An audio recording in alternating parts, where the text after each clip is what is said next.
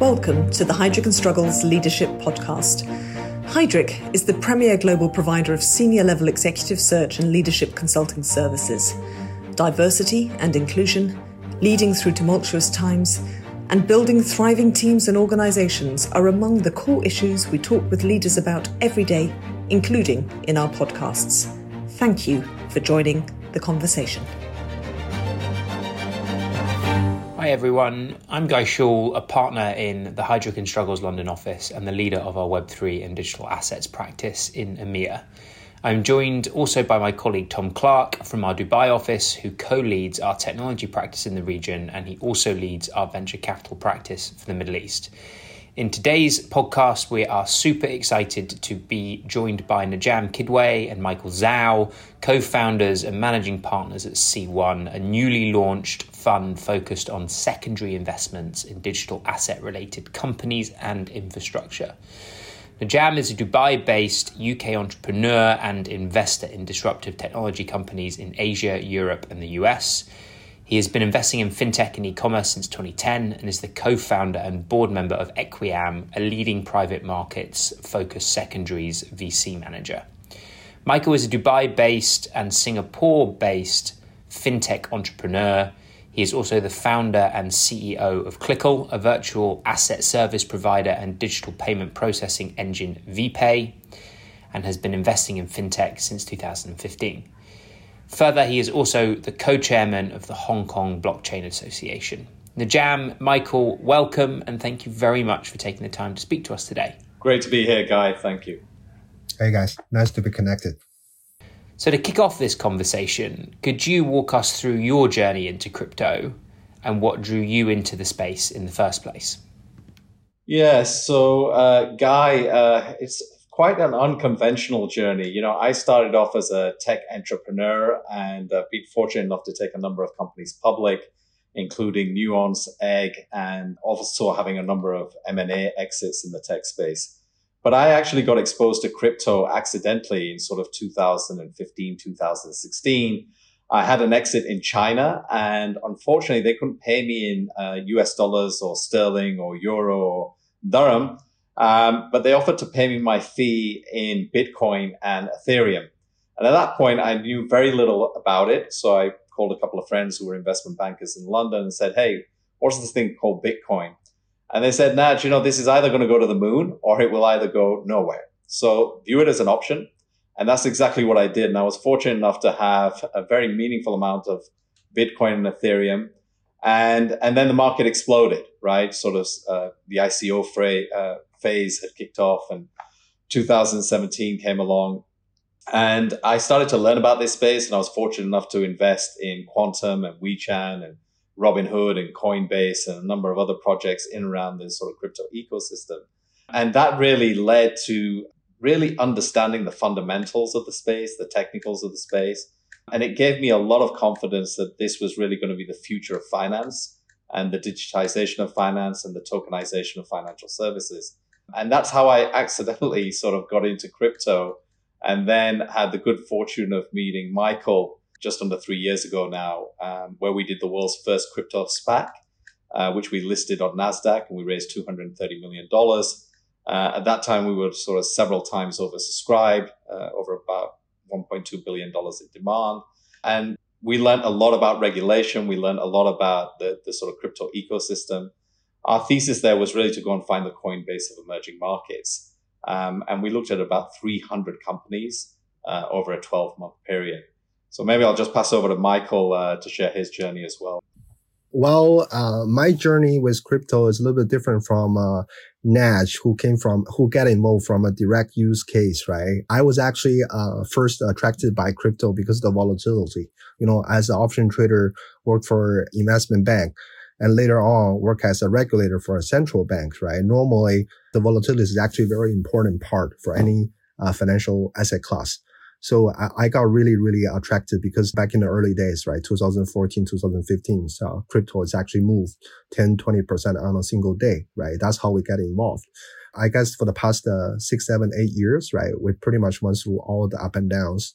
And then very happy to see the market start to grow into a proper alternative asset class. And while it does caused me a little bit more gray hair. But more than ever before, we're actually very happy to see more and more institutional players come over to the asset class, and more regulators start to look at this as a growing, emerging technology. Michael, Naj, what is the genesis of C1 Advisors and why now?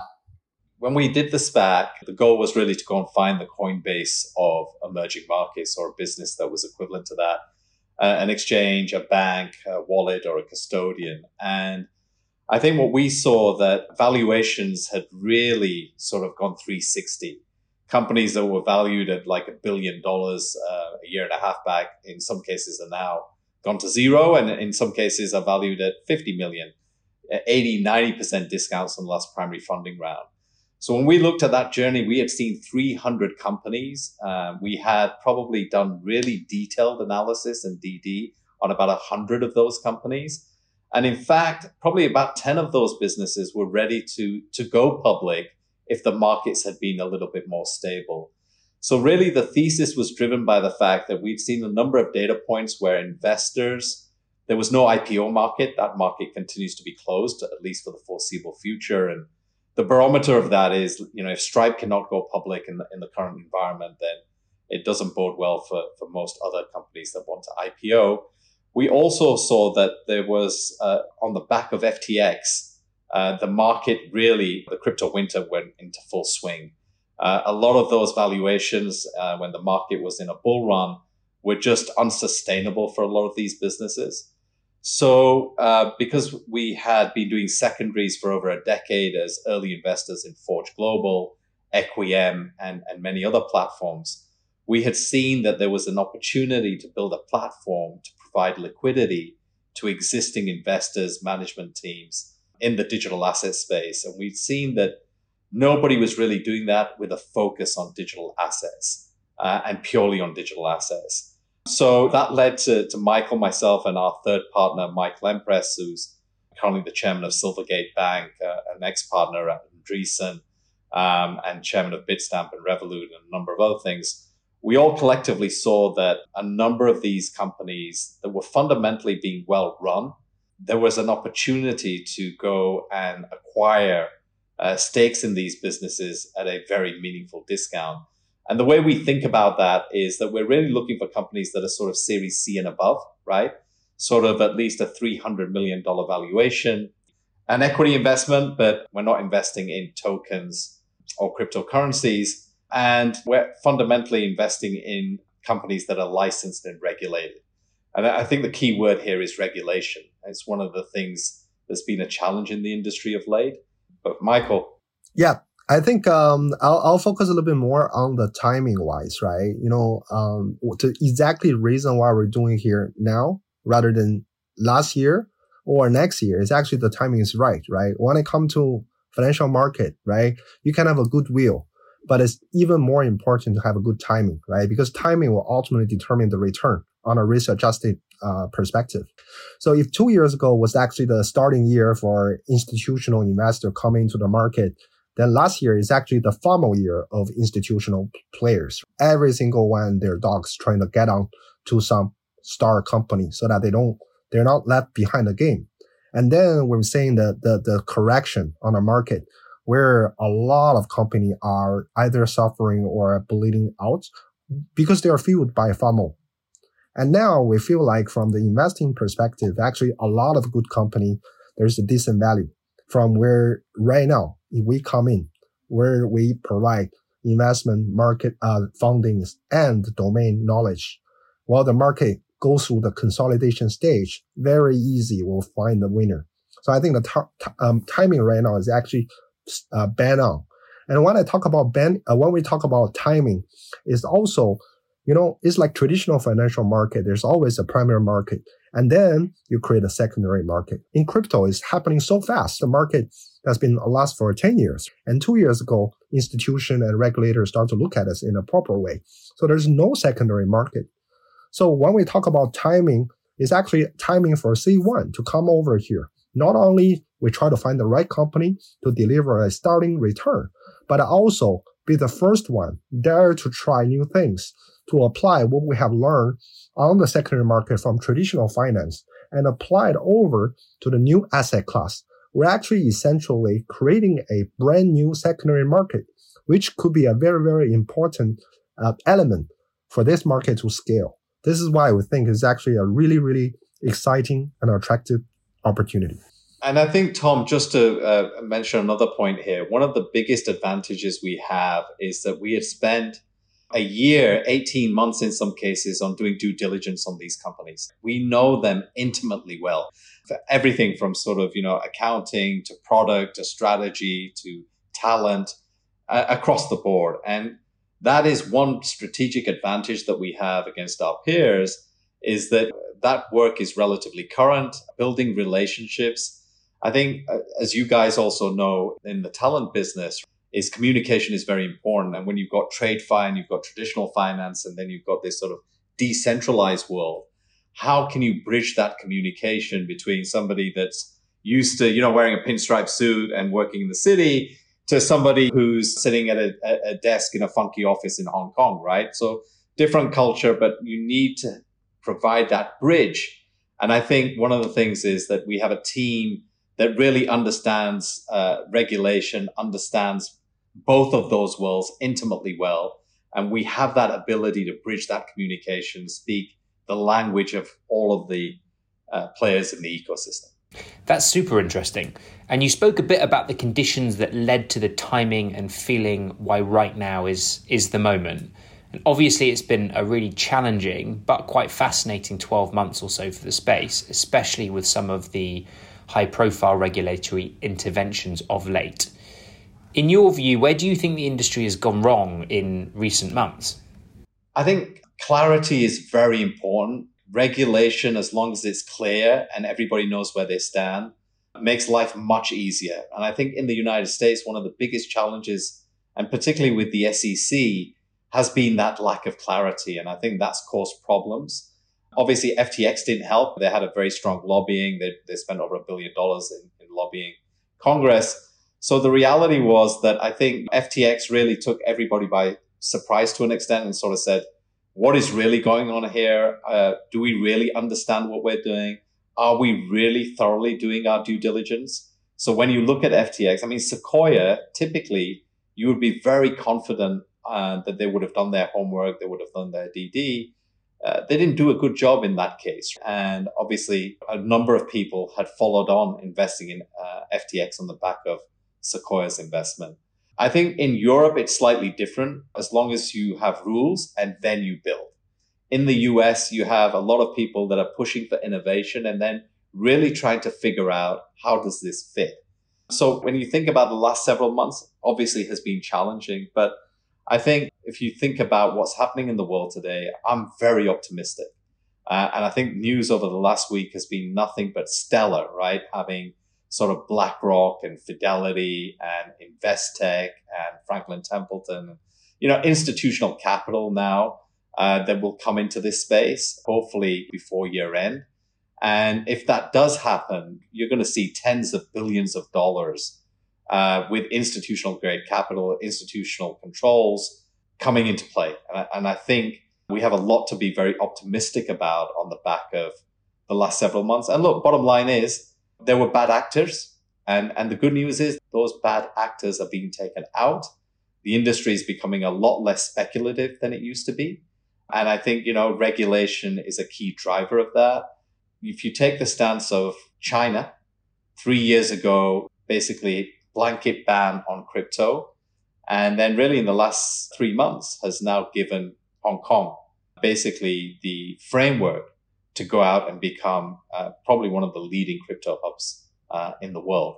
So you are seeing governments take this seriously. You're seeing things that are being implemented around CBDCs, around stable coins. Jerome Powell, I think yesterday just said, I see digital assets as an asset class that has staying power. As the chairman of the Federal Reserve, I'm very encouraged and excited. And I think this space is only going to grow from here. Yeah, I echo what Naj mentioned, right? I think it's hard to actually say what the industry have done wrong. We always say crypto is actually a different animal compared to other asset classes. For other asset classes, more from a risk and return perspective. But crypto is more like a derivative for blockchain and technology. And a blockchain technology, there are actually two of the most use case. One is actually for payment, another for financial returns, right? That's why you will say the regional and the global regulators has been taking a different view. They're also learning, right? How do we actually regulate this as a financial market asset class? And then how do we come up with supporting rules, right? To leverage the payment functionality. I think a very important part is that everything moves just so fast. And then either for market participants like us, from investing perspective, either you're a retail or institutional investor or regulators, a lot of things that we are actually learning on the go, right? Rather than traditional finance, right? Traditional finance is actually a experience-based investment approach. Everyone can say that, oh, you know what, based on previous experience, now we do this. But in crypto, every day there's a new scene. So I think this is the biggest gap. You mentioned FTX and maybe where some of their shortcomings were. What will you be expecting your portfolio of companies to focus on in order to navigate regulation today and actually regulation as it evolves over the next months and years? We both lost money in FTX, so it's a little bit painful for us. But anyway, sorry, apologies. Yeah, no problem, right? I think given the focus of our fund, focusing more on the infrastructure part, and we think even though the market overall is in a very early stage, but actually the opportunity on the infrastructure type of play side is actually focused heavily on how do you being compliant or regulated. And that is always the universal standard for any financial service company if you were to actually compete and scale. Obviously, the product needs to be solid. The marketing strategy needs to be good, but still a strong emphasis on being regulated and compliant is where we want our portfolio companies to keep on focusing on. And as we said, right, crypto operate in a borderless way. And then even all the regulators, they are also learning themselves. And there's no universal crypto law, crypto rules regulating. So it's actually very, very important to make a decision.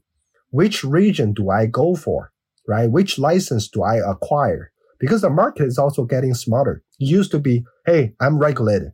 From where? From who? How are you going to do that? So I think there's a lot of technical part. Committing to being compliant and regulated is actually not an easy decision. And it's also very costly to be able to set up the office within the jurisdiction, set up, make sure your server is compliant, the team, anti-money laundering officer. So that's a huge investment. But I think this is in the long term, it will really pay back.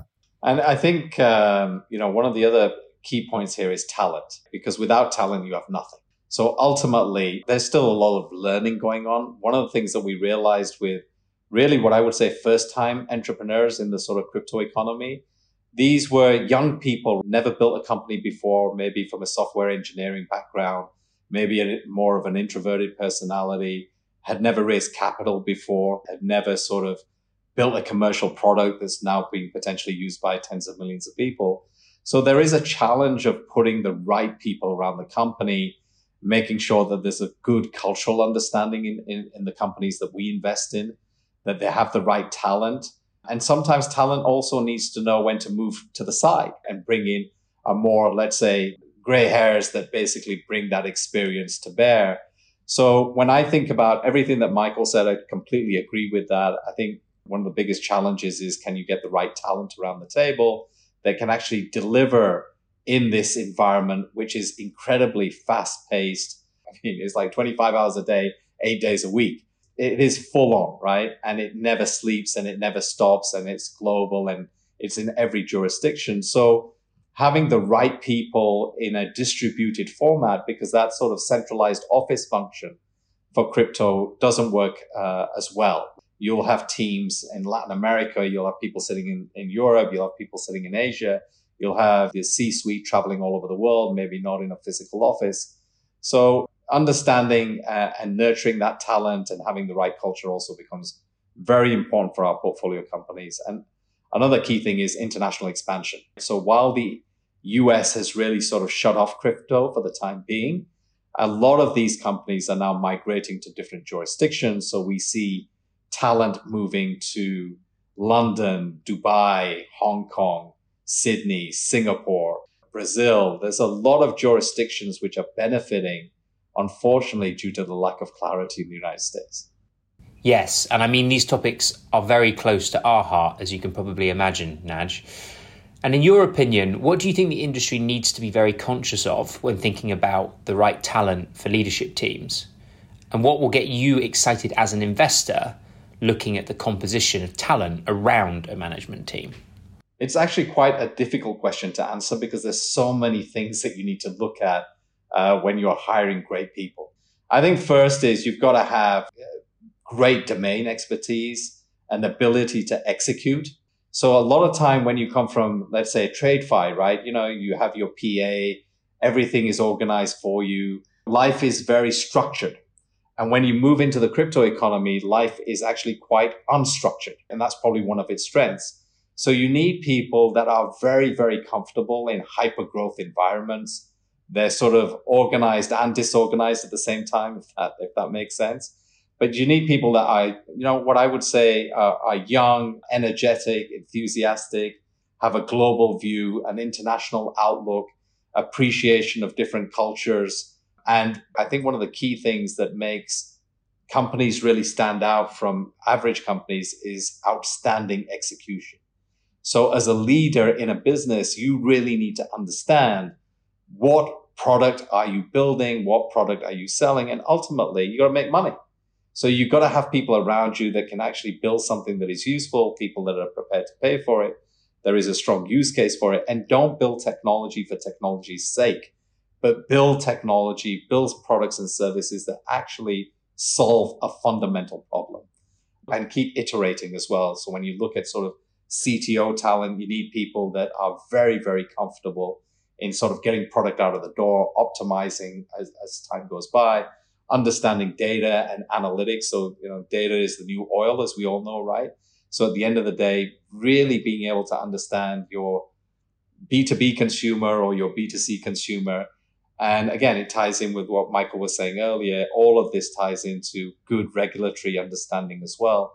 So you're going to need people that are doing AML and KYC if you're particularly dealing with retail in sort of the crypto economy. It's not like there's a 30-year talent pool and thousands of people that would fit that criteria. We find in our own portfolios, it's a bit like looking for a needle in a haystack to find really the right person. And also, as you know, there are different evolutions of a company. When you're 20 people, it's a different skill set. When you're 50 people, it's a different skill set. When you're 100, 500, and 1,000, it's a different skill set. So we see some people can actually go all the way and some people actually can't. And sometimes they recognize that themselves and they'll focus on a particular aspect. Or sometimes it becomes a little bit more difficult where it becomes more of a direct conversation where you say, this is the ceiling and maybe it's time to think about something else. Yeah, I want to add on two other parts, right? One is actually curiosity. Imagine, right, if you just put a high school kid, you put them on a Telegram chat for 2 days, right? Pretty much you get more what's going on in the market than even me if I don't follow the market. So I think you need to be, knowledge hungry. The second part is actually intensity, right? This is why we figured a lot of TradeFi people, when they move to crypto, they feel a little lost. Because, normally people say, let me check my schedule when we can do that. But when it comes to crypto, is that you need to do something like talk now. I think you need to really have the intensity. Doesn't mean that 24/7, but you need to have the intensity and then be curious all the time. And just following on from that question, when it comes to leadership and talent in this sector, where are the hotspots globally? Where do you see the talent sort of deriving from? I see that Dubai today, UAE, a lot of talent coming into the market and building real product. We see that in Hong Kong. We see that in Singapore. We see that in London. You're starting to see pockets of that also spring up in Europe, Paris, Zurich, Berlin. It really boils down, Tom, to having clear regulatory framework where you can get licensed, where you can actually get a good standard of living, good infrastructure, depending on where you are in your stage of life.